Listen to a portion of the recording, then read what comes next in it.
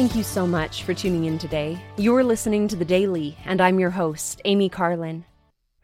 Nearly 20 years ago, my parents divorced. To this day, it remains the most soul-wrenching experience I have had to endure thus far.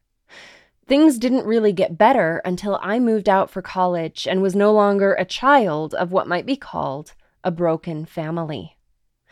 Through the 8 years between my parents' divorce and my becoming a legal adult, I found courage and strength in the knowledge that we have a Heavenly Father. He loves me. He loves you. We also have a Savior, Jesus Christ, who adopts us into His family when we enter the waters of baptism and make and keep sacred covenants or promises with Him. Knowledge of the plan of salvation, that I am a member of an eternal and perfect family, and that I can reach out to my Heavenly Father whenever I feel fatherless or orphaned, carried me through those times, even when I sometimes felt frustrated or uncomfortable during certain lessons and on most Father's Days. This knowledge continues to support me today in whatever trials I face. Unfortunately, divorce is fairly common in our society, particularly no-fault divorce. It is easy to accept the world's view that marriage is designed to fulfill the desires of men and women. But we have learned from church leaders that children are truly the central aspect of a marriage. In 2012, President Dallin H. Oaks affirmed this truth and taught that children's well-being is strongly influenced by whether their parents are married and the nature and duration of that marriage. He then quoted a Harvard law professor who stated, "The current American story about marriage, as told in the law and in much popular literature, goes something like this. Marriage is a relationship that exists primarily for the fulfillment of the individual spouses. If it ceases to perform this function, no one is to blame, and either spouse may terminate it at will. Children hardly appear in the story. At most, they are rather shadowy characters in the background." President Oaks cautioned, "Our church leaders have taught that looking upon marriage as a mere contract that may be entered into at pleasure and severed at the first difficulty is an evil meriting severe condemnation, especially where children are made to suffer. And children are impacted by divorces.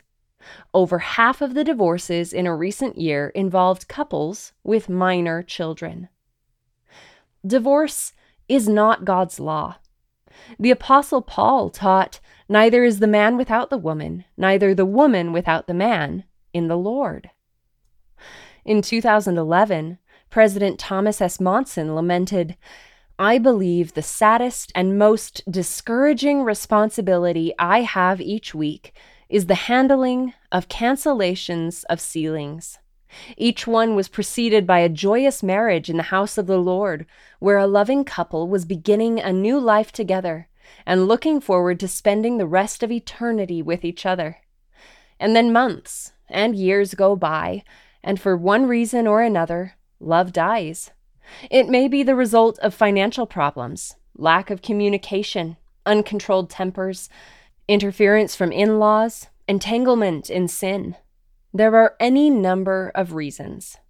In most cases, divorce does not have to be the outcome." He recommended, "Choose a companion carefully and prayerfully, and when you are married, be fiercely loyal one to another." Priceless advice comes from a small framed plaque I once saw in the home of an uncle and aunt. It read, "Choose your love, love your choice." There is great wisdom in those few words. Commitment in marriage is absolutely essential. I think President Spencer W. Kimball said it best when he taught, "Real, lasting happiness is possible, and marriage can be more an exultant ecstasy than the human mind can conceive. This is within the reach of every couple, every person. It is certain that almost any good man and any good woman can have happiness and a successful marriage if both are willing to pay the price. As we reaffirm our commitment to our marriage relationships daily, weekly, monthly, and yearly, we will reap the rewards of our labors. Thank you again for listening today. The Daily is brought to you by the Church of Jesus Christ of Latter-day Saints.